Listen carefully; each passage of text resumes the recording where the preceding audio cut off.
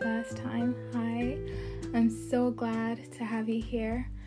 And I also just wanted to say a massive thank you to all of you who have listened to my first episode. If you haven't, it would be amazing if you could go and check it out before actually listening to this. So today I'm going to be talking about self-sabotage. I feel like this is crucial when talking about self-love because a lot of us do it. And I know that when I do it, it's quite hard because you need to be aware that you're doing it before actually taking any action. So today I'm going to be talking about it, why people self-sabotage, and ways that we can sort of try to self-sabotage less, basically. What exactly is self-sabotage?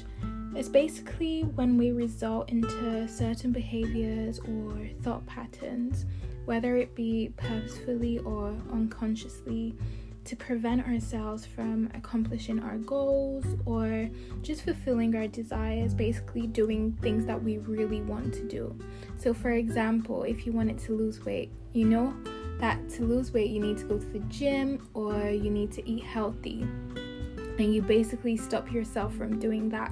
And so that's what self-sabotage is. It's basically that. It's as easy and as simple as that. But people self-sabotage for different reasons. They are either because they're afraid of failure, or they're afraid of rejection, or even afraid of success. And I know it sounds weird because I'm sure you're thinking, how can you be afraid of success? But some people are actually afraid of success. They don't realize that they're hindering themselves from actually reaching success, or or sort of preventing themselves from being successful.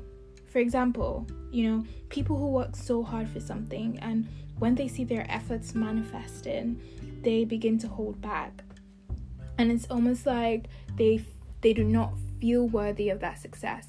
It's either they're like, oh no, I don't think I'm good enough, or I don't think I'm capable. I'll rather he gets the credit, or I'll rather she gets the credit.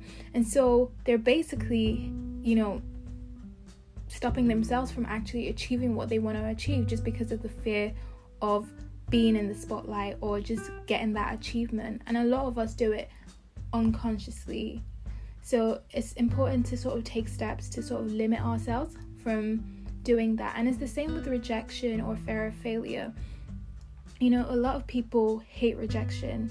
I know that I used to be so scared of getting rejected. I would never try and do things because the thought of being rejected literally put me off all the time. And it happens in relationships or even finding someone that we like. I was with this girl a couple of months ago. I met her for the first time and she was telling me how she liked this guy.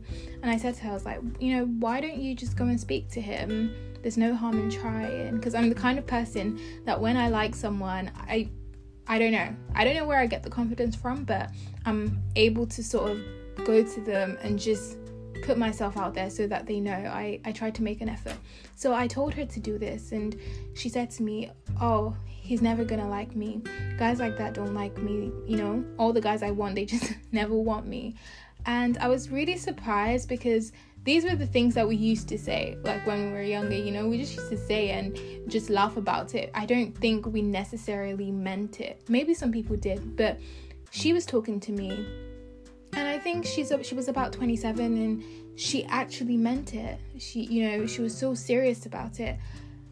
And it made me feel upset because I just feel that we're so much more, and you can't put yourself down because you have this fear of getting rejected.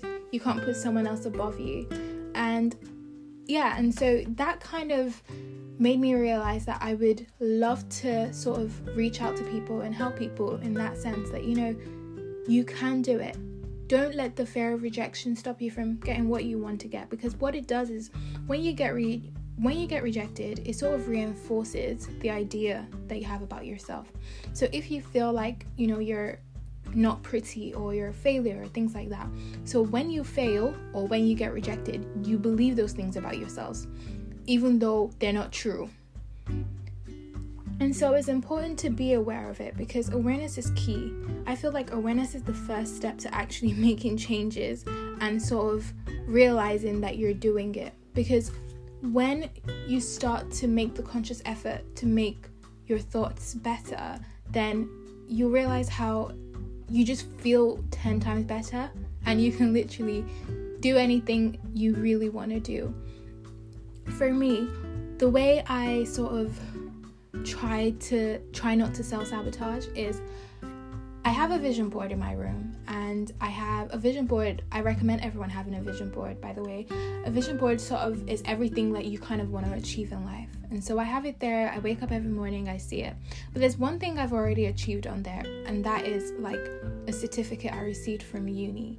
And this certificate was awarded to the top 10% of students on my course, which was business and law, whose overall result exceeded 65% or more. And I remember when I received that certificate, I never thought I would receive it. I had no clue whatsoever. But I've put it on there because it acts as a reminder for me of my achievements and the fact that I am capable of achieving things that I didn't even think I can achieve. And so our minds are very powerful. Once you start telling yourself you can do it, once you start telling yourself that, I can be who I want to be. That job that I want, I can get it.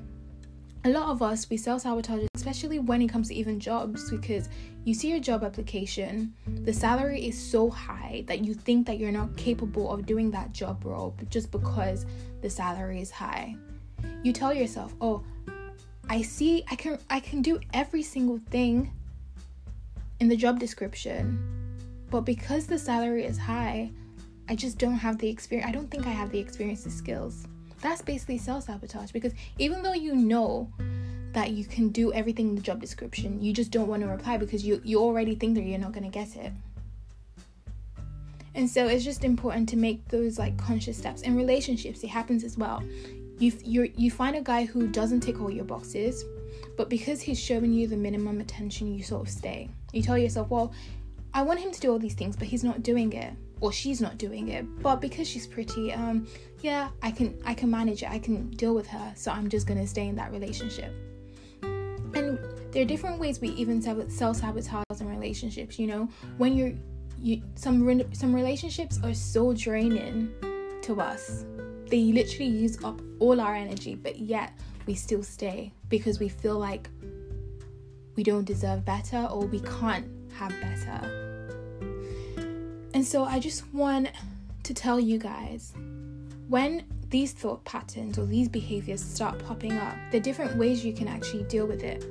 And one thing I know is try and think of things that you achieved. So if you've ever been in a relationship before, or you've had close friends, when you start thinking, I don't think I'm good enough for this person, or I don't think this person will like me, think of those things that you achieved. Think about the friends that you have, and then remind yourself that, well, if I could do this, if I could have this kind of friendship, if I could have met this kind of person, then obviously I'm deserving of a love that I want. If I know what I want, then of course I'm deserving of that.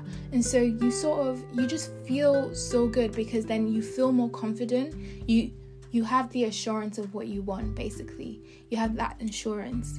And so whether it be like a feedback that you've gotten from someone that's positive, let it act as a reminder that, well, I'm capable of doing this. I'm capable of that job. I'm worthy of love. I'm worthy of living a life that makes me happy. I'm worthy of living a life that I'm proud of. And so I'm going to leave you guys with a quote from Teresa Riazi. She says, "We sabotage the great things in our lives because deep down, we don't feel worthy of having great things." I'm just going to say that again. We sabotage the great things in our lives because deep down, we don't feel worthy of great things, of having great things. And so I just want to tell you guys that we're all worthy of having great things. Thanks, guys.